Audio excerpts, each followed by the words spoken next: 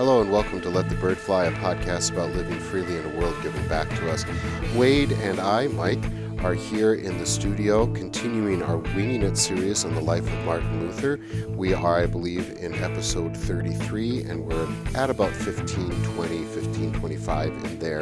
And today we're going to take a look at a very important figure in her own right, and that would be Catherine von Bora, who many of you know eventually is going to be married to Martin Luther.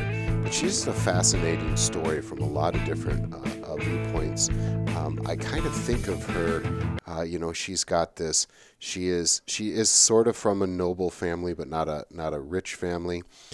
She has this childhood, not trauma, but she has to go to a convent. I mean, this is like, you couldn't, like, if somebody would write her story, you'd be like, that's really, really made up. That's fiction, like almost over the top. I mean, she's admitted to the Brainerd cloister at 5 or 6 years old, and she eventually escapes, and she lives kind of these two lives where she is always kind of on the verge of poverty.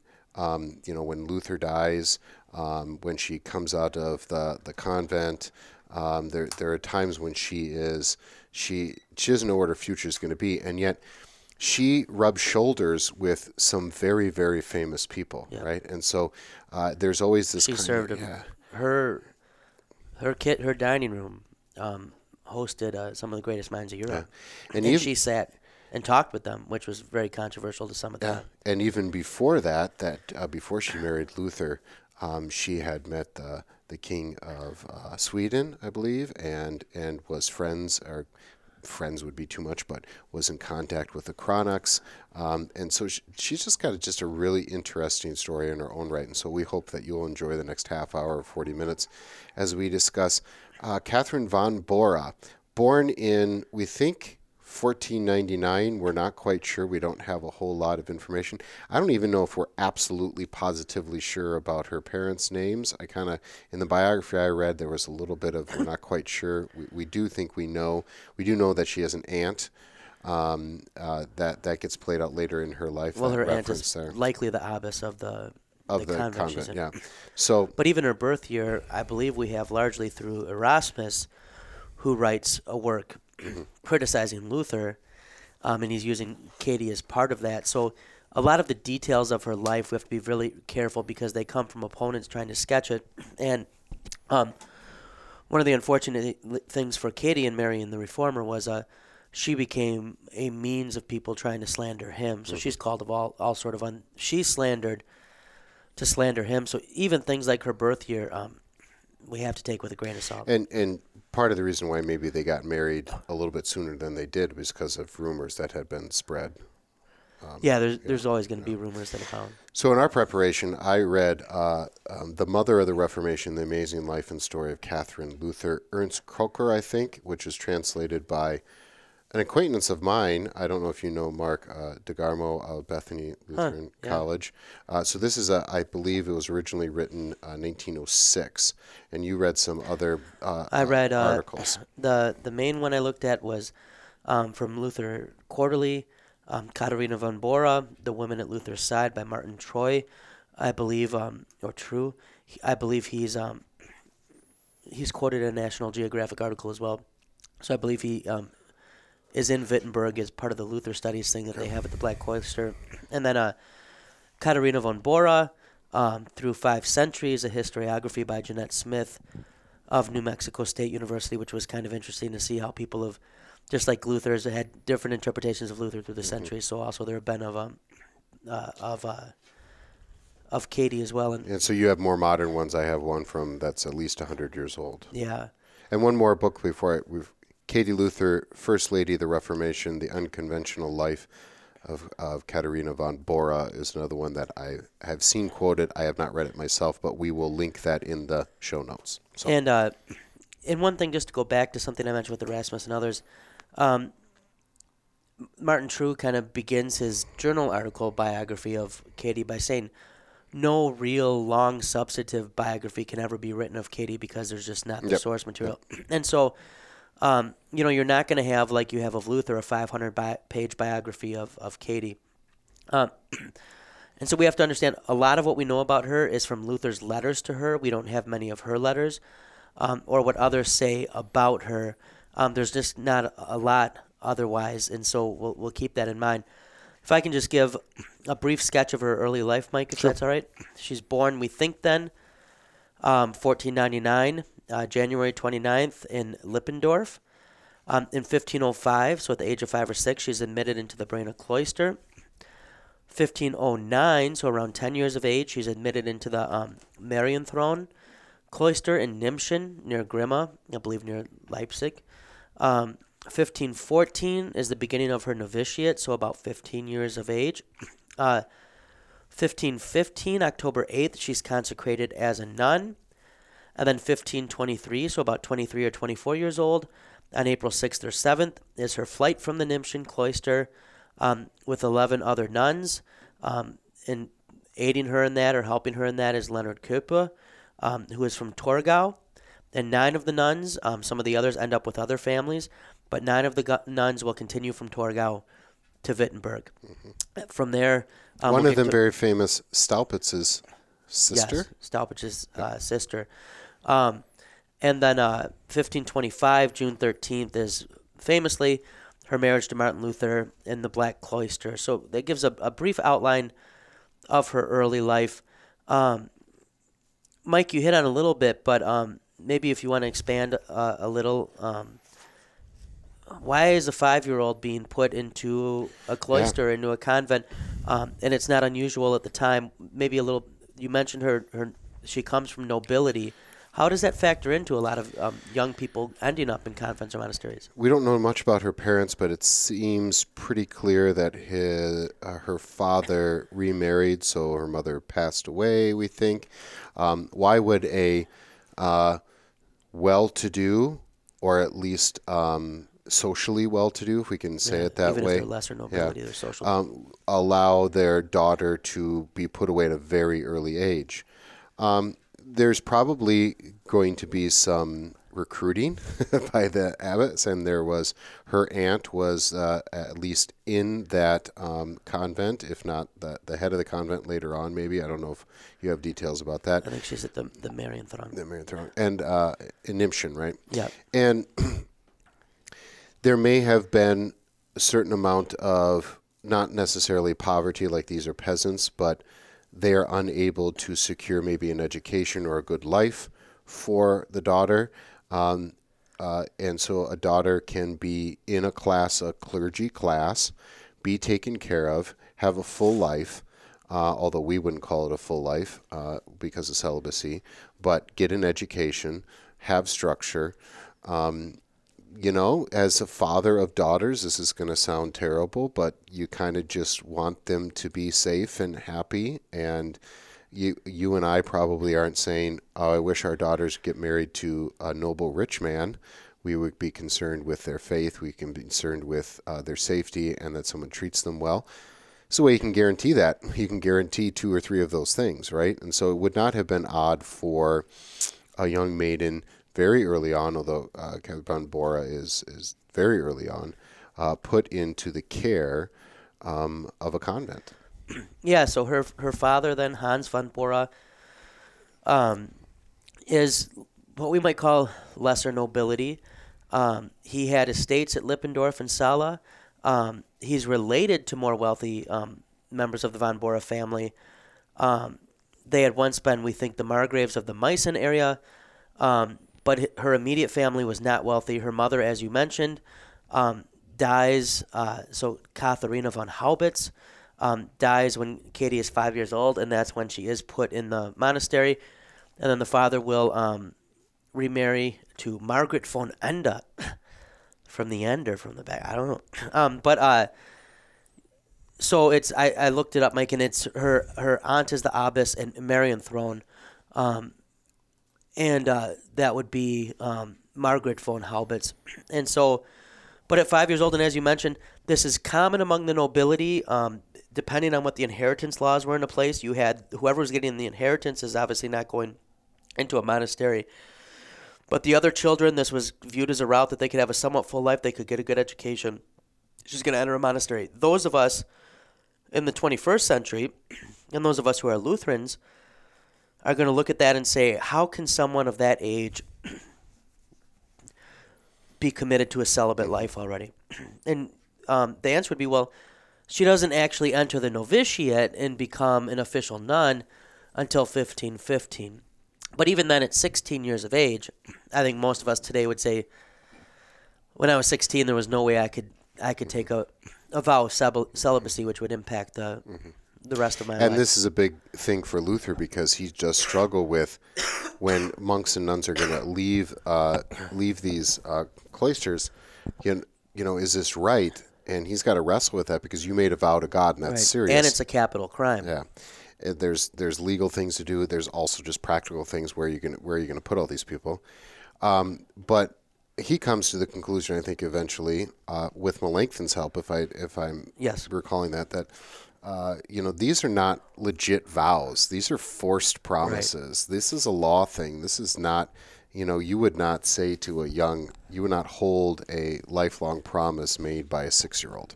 Right. I mean, someone before sexual maturity is not really in a position to vow celibacy. And there's pressures there, of course. Now, a grown man who says, I've thought about this with the council, okay, I still think you should be making promises to God. It should be the other way around.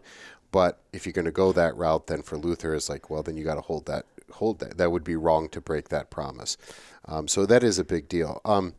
Another thing about these 9 nuns that escape, they write their families seeking advice, permission, and it seems like they get a negative response. Right.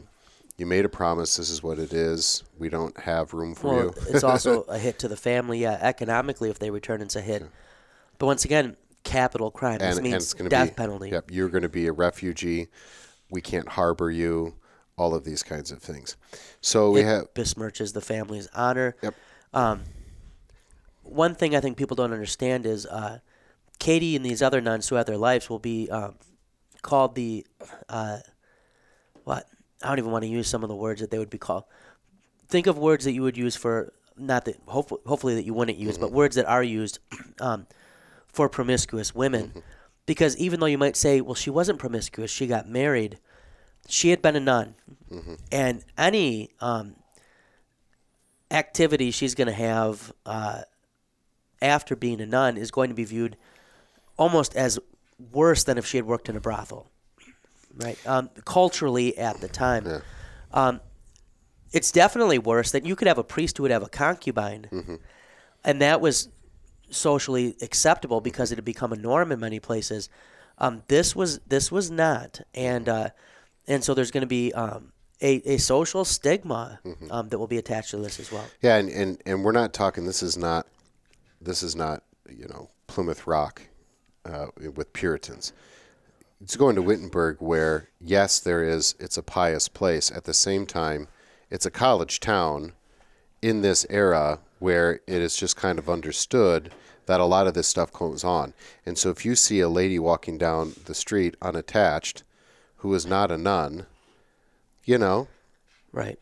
Although she's going to be famous is maybe not the right word, but she's going to be well known enough that people are going to know, but they're going to talk.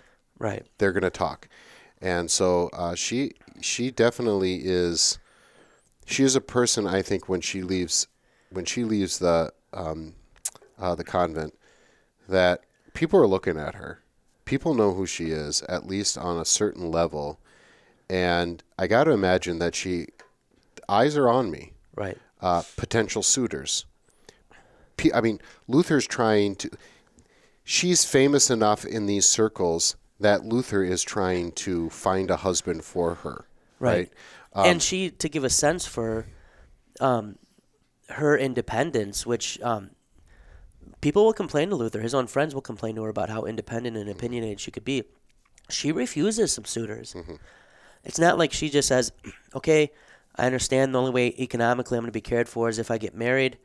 Find me a husband. There's going to be one she says no to, and then there's going to be one that she falls for. Right, and she gets burned. And we'll get there in a little bit. I want to talk about her escape. So Easter, 1523, so Easter Eve into the morning, under the cover of darkness, it seems. That's usually the best way to escape is darkness. Under the cover of darkness, Yeah. clandestinely. So what do you think about the herring barrels? Probably not in the barrels that these nuns escaped, but on the cart that would have carried barrels. And probably not it smelling good seems. either way. No. You know what? Under the Cover of Darkness would be a great band name. Yeah, we should start one. Like punk rock. I'd go mid-90s English punk. I think that would be where we'd be. Anyway. And like on our drums, we could have Katie's face. We could say the under the cover. Do you play any instrument though? No. I don't play any instrument either. We'd have to both be lead singers. But I can't even read music. I can't sing either, so another good band name would be the Herring Barrels. But that'd be like a polka band. That'd be a polka band, yeah, so that would be definitely. So if we have to go that route. Yeah. Anyway. So first they stopped in Torgau, but eventually they get to Wittenberg, escaped. I mean, this is kind of a exciting thing, whether, there's all sorts of stories that I'm sure, like fish stories, they grew bigger and bigger. But it is an escape. It is illegal. It is under the cover of darkness. This is an exciting time. And Luther knows about this, even though he's not a part of it. And he doesn't take credit for it, but he does stand up for those who did it because they could have been punished, right? And so it's kind of one of those... And Luther had, just briefly, he had preached in Grimma in 1519 at the town near Nimschen. So this is territory where evangelical ideas are spreading. Yes, and then he had written one big treatise about whether monks and nuns could leave and the vow of celibacy preceding this as well. So they're in the orbit in which evangelical ideas are being shared. And these nuns are, because they are convinced by the theology, it's not like they're saying, this is our chance to get out of this. Right. Although, and keep in mind too, as nuns, they're literate, so they're able to read the materials that are being spread. So she then ends up in Master Reichenbach's house. I believe I got that right. Where she is kind of taken in. She is not able to go back to her family. She also seems to be friendly with the Kronachs and maybe even served there. And so she is literally like right by the castle church. She is a part of the upper crust, even though she's not a servant. She's not a daughter. She's a house guest that helps out. There's no good place to put her, yeah. Right? She is talking to people, but she's probably also the one that helps, cooks, cleans. When guests are over, she's going to do that. And we have one, at least my biographer talked about King Christian II coming and visiting the Kronachs on business, and he gave her a gold ring, kind of like that. There was a connection there. Erasmus knows who she is, right? Although you know what Luther called this group of nuns that escaped? The wretched crowd. Wretched crowd. But the person who led the escape, he was the blessed robber. And then Luther writes a letter, an open letter praising him on the reason why nuns may leave cloisters with God's blessings, and dedicates it to Kappa, which he did not appreciate because he technically is an outlaw for having helped with this. Right. In my book, again, The Mother of the Reformation, there's a nice little part of the chapter where these 9, her compadres, they each get a paragraph of what happened to them, which is kind of interesting. Nice. So and I bring that up right now because you have more than these 9, but you have, what are you going to do with them? It's not like they can just get an apartment, right? So are they going to go back to their families? Are they going to find husbands? There are going to be people that are going to house them. But the goal eventually is that they're going to get into society. Right. And that is going to largely mean getting married. And they're all going right? to get married before Katie, who ends up working as a domestic servant for Kronach and kind of waiting for a perfect match. Right. And so we should talk about her first love lost then. Baumgartner, I think. Hieronymus, right? Baumgartner. Nuremberg man. It sounds like, and at least my biographer has said, good dude all the way around. In fact, Luther knew him even after Katie and Luther were married. They knew each other. They spoke well of each other. And he seemed to probably sincerely like Katie. Yeah. And so it doesn't seem that they were engaged, but his time in Wittenberg, there was a romance that they seem to be, at least in Katie's mind, that this was eventually going to lead to a They marriage. watched like Office reruns on Netflix They together. went on dates and stuff like that, went to the sock hops and stuff like that. It was all clean, good fun. Right. He goes back to Nuremberg, and it seems that he kind of leaves her hanging, and maybe the reason for that is that his family's high enough that says she's noble, but she's a runaway nun. This is not good. She's not bringing social capital to the family. So this is the Luther Romeo and Juliet that does not end bad, but ends good. So it seems that she is hurt for a while, but then eventually she is able to get over it. And it seems Luther even kind of not makes fun of her for it, but can bring him up later in their marriage, and she doesn't fall apart. She's a strong woman. This was an early love. It didn't work out. She is then, as you said, can be quite picky and is an independent, which we're going to see later in their marriage, which is very good for Luther, I think. Caspar Glatz? Yeah, she's going to say no to him. Yeah, and it turns out that she probably had a pretty good eye for his character. And so she liked Baumgartner, but didn't work out. Glatz was like, you know what? Second choice is okay. He's a doctor. He's a pastor. But it turns out he's not such a great catch. And so she sees that early on and says, no thanks. Right. So then they actually set up a Wittenberg dating game.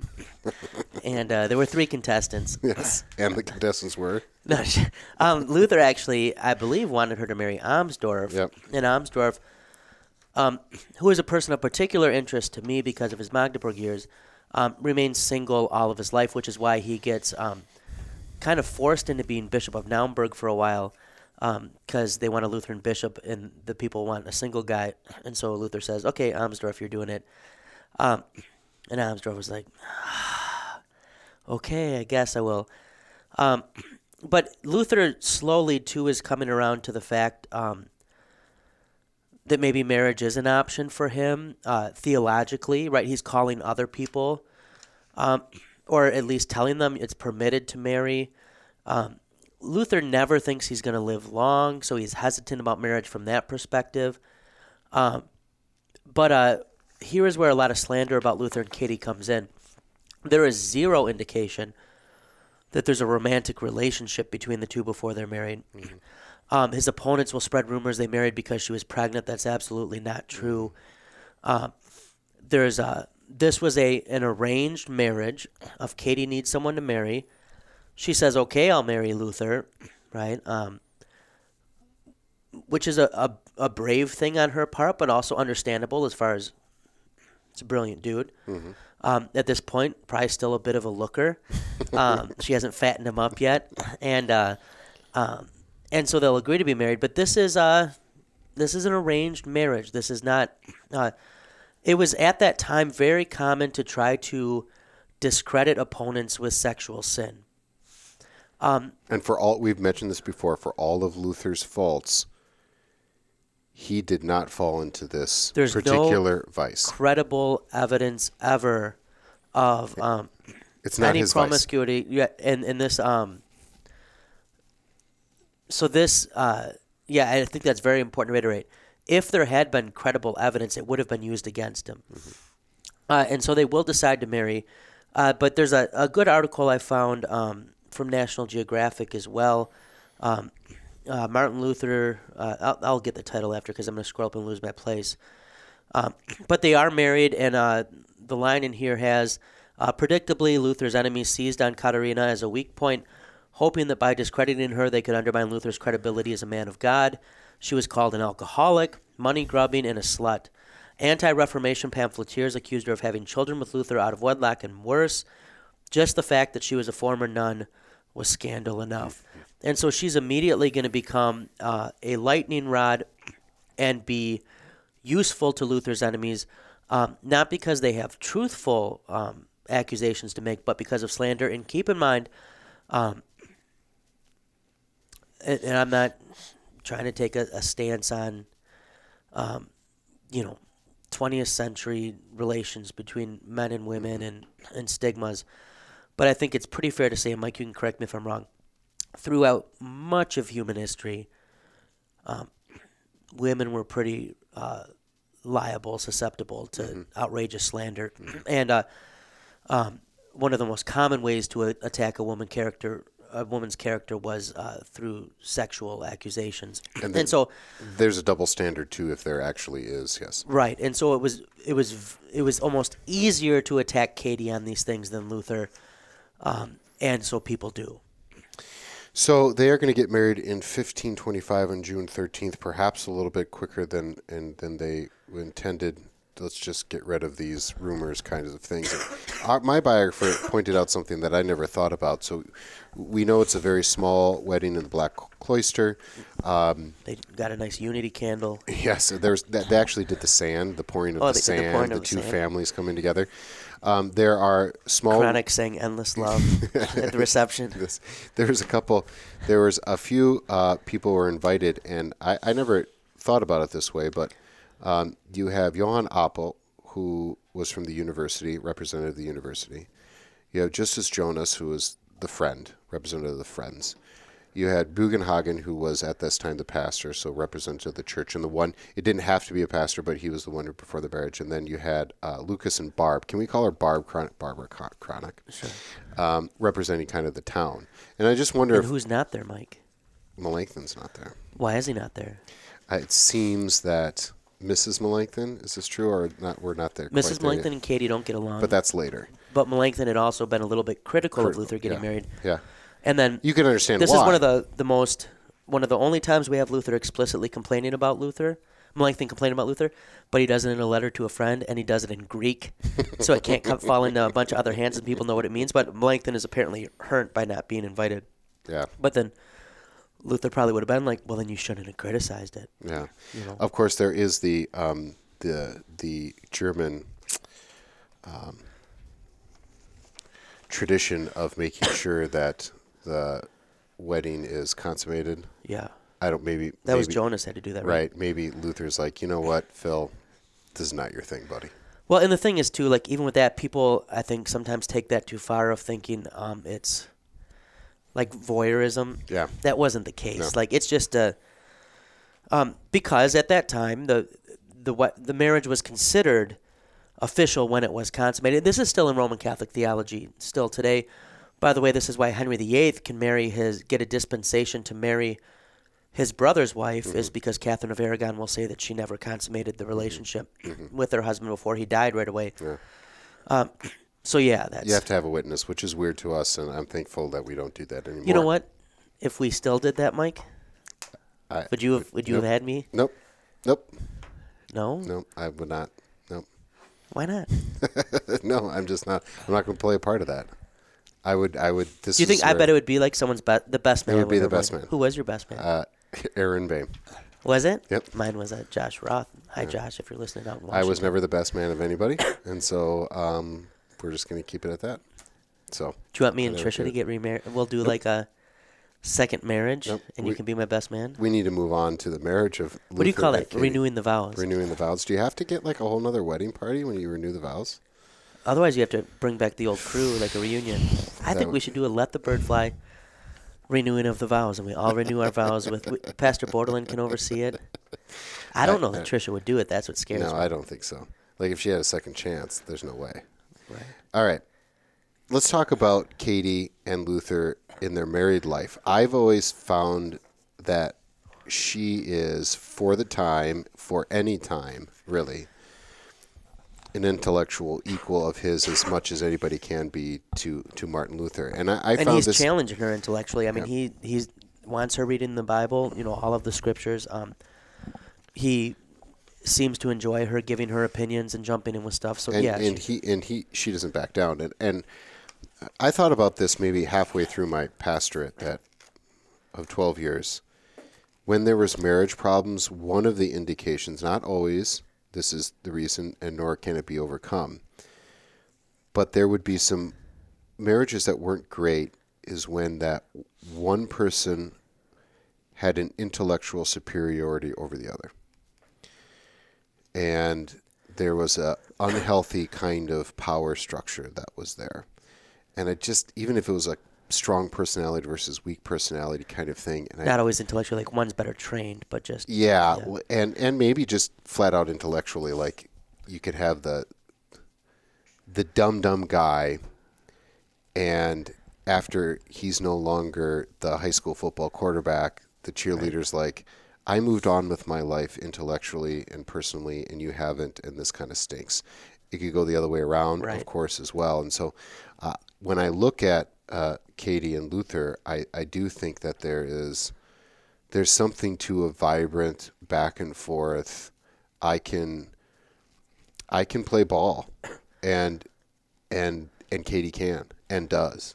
And so that independent streak that maybe was like, Luther was not maybe attracted to at the first point, probably was one of her greatest attributes, and I think he knows it. And his friends picked up on this, and because it was unconventional for the time, they would poke fun. So they would refer to as Dr. Risa in some of their letters, like she's the female Dr. Luther. And that was a way of kind of behind Luther's back amongst themselves, kind of saying like, Katie's got all these opinions, and keep in mind, like the table talks, right? There's a ton of people at Luther's table. Katie would interject. Katie is a part of the conversation.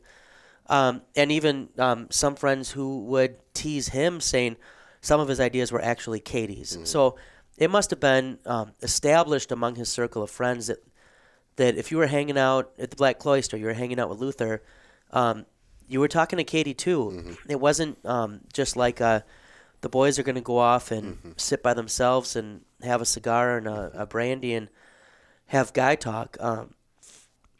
Katie was part of the and also, I think we should point out, Mike, very economically involved for a woman of her time as well. Thankfully for Luther. Yeah, she is running all sorts of. The Black Cloister is pretty much a hostel. She's running farms, fish ponds, other business interests. The only reason they are financially viable as a couple is Katie. Luther was not good with personal finances. Not that he, was behind a PlayStation 4 and Xbox, but he would give away a lot. She would literally have to hide stuff from him so he wouldn't give it away. And he does kind of know that too, doesn't he? Call her Lord or Doctor or something like that. Yeah, and he likes to call her his Moses. Yeah, but then he could also be very tender. I mean, at one point he talks about like her pigtails lying on his pillow or the pillow. I mean, he could be very tender as well, as much as a bore of a guy that he could be in that time period could be very, kitty my rib. Right. I mean, he is that. And, I've not found this. I don't know. You probably know where it is, where the story about, him, who he could have a bout of melancholy, and she dresses in black. Do you remember that story? Yeah. You could probably tell it better than me. I don't know if I have all the details right. Well, I can't remember. I have my own version. I can't remember exactly what she says she was born in. I believe maybe it was something like that Christ has not risen or something like that. But she's trying to drive home the point of like, you have plenty to live for. Yeah. And in a tender way, but also in a kind of awesome, sarcastic way, like, get off the couch, dude. She also was apparently a very good beer brewer. He complains a lot of the places he goes about the local brew and says that Katie's is better. Yeah, this reminds me of being out in the rural as a pastor in the rural areas where this idea of these farm wives who are just beaten down, and of course there were some jerks out there, but that they weren't allowed to drive or whatever.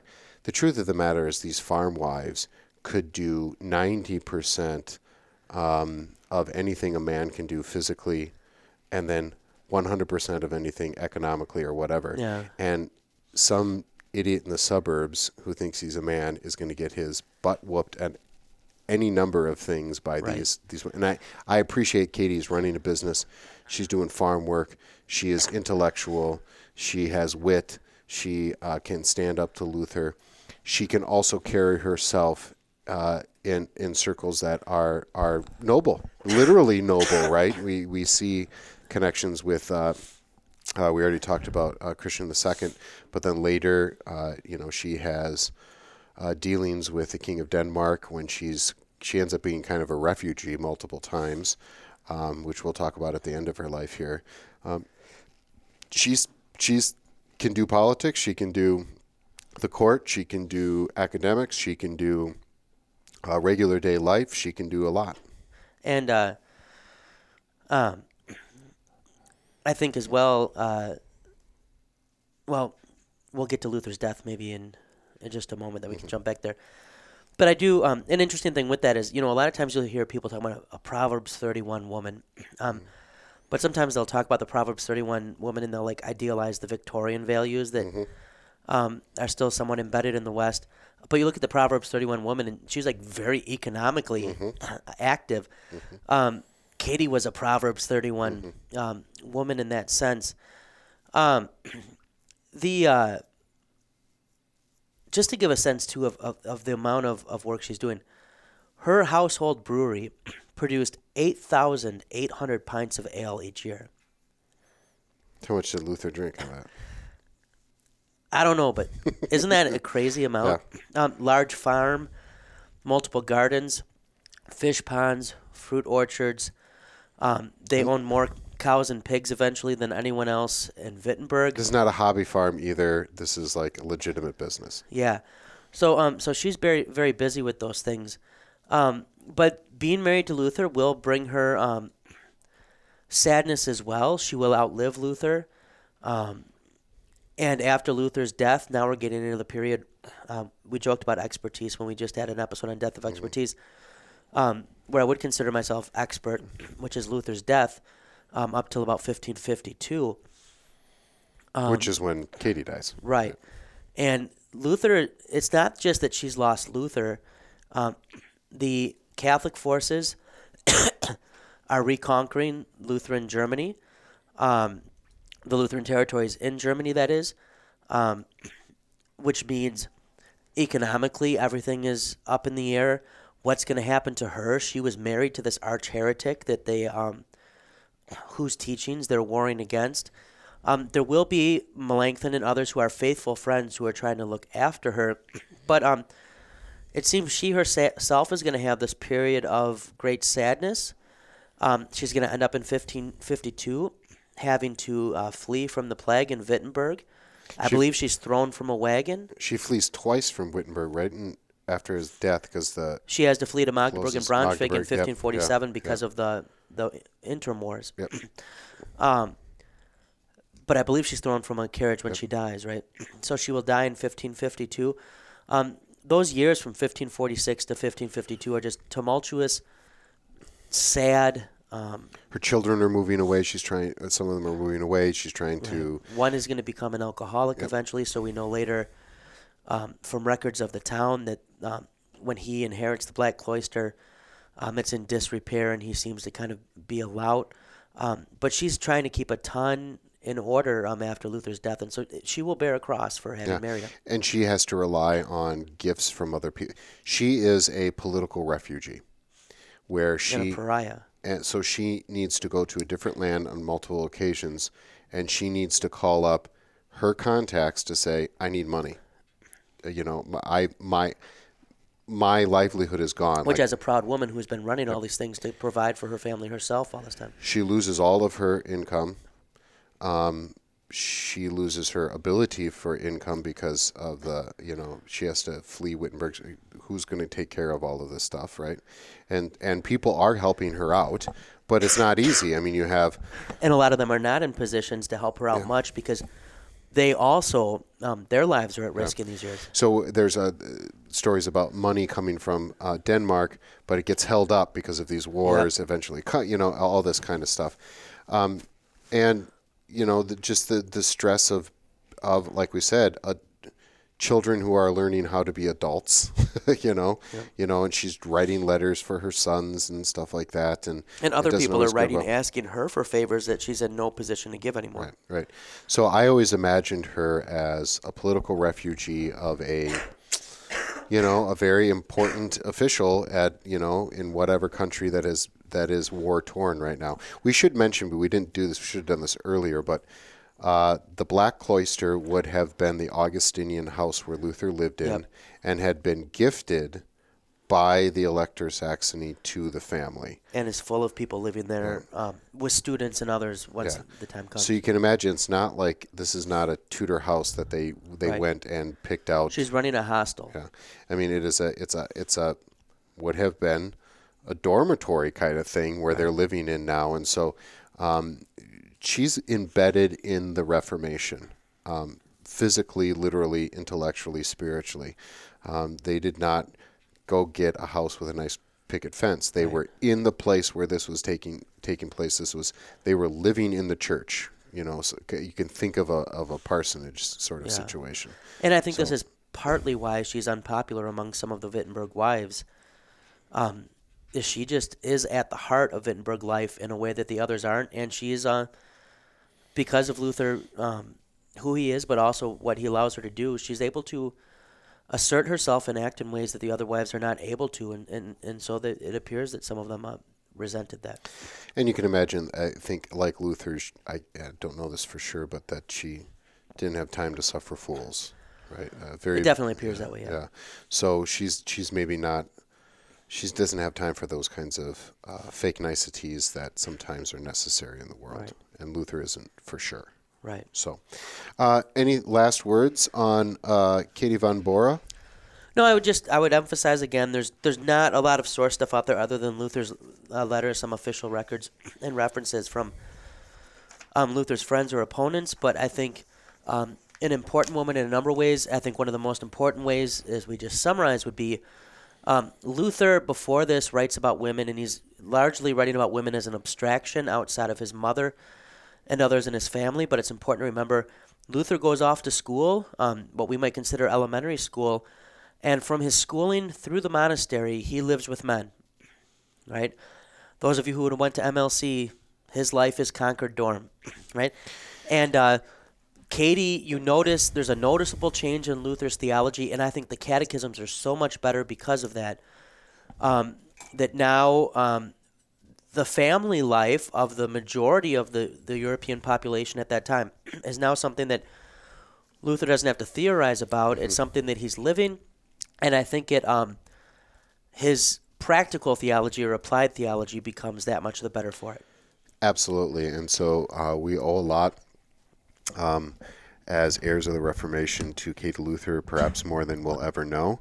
And so we recommend digging a little bit deeper. I know that when I have the Luther class and I say pick a topic, we have quite a few people that pick Catherine von Bora as a topic, and it's a worthwhile one. So we'll be back to continue our Winging It series on the life and thought of Martin Luther. We're plugging along. We're at 15:25-ish.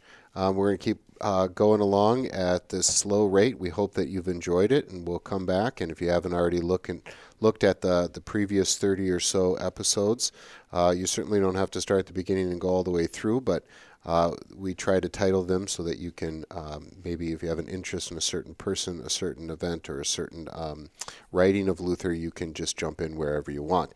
Until next time, let the bird fly.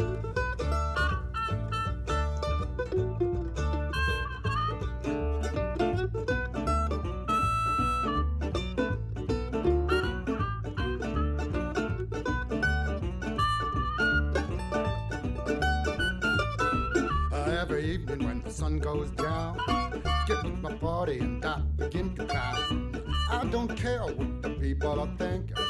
I'm not drunk, I'm just a drinker. I set 'em up, another round. I set 'em up, another round. I set 'em up, another round. One more round won't get me down.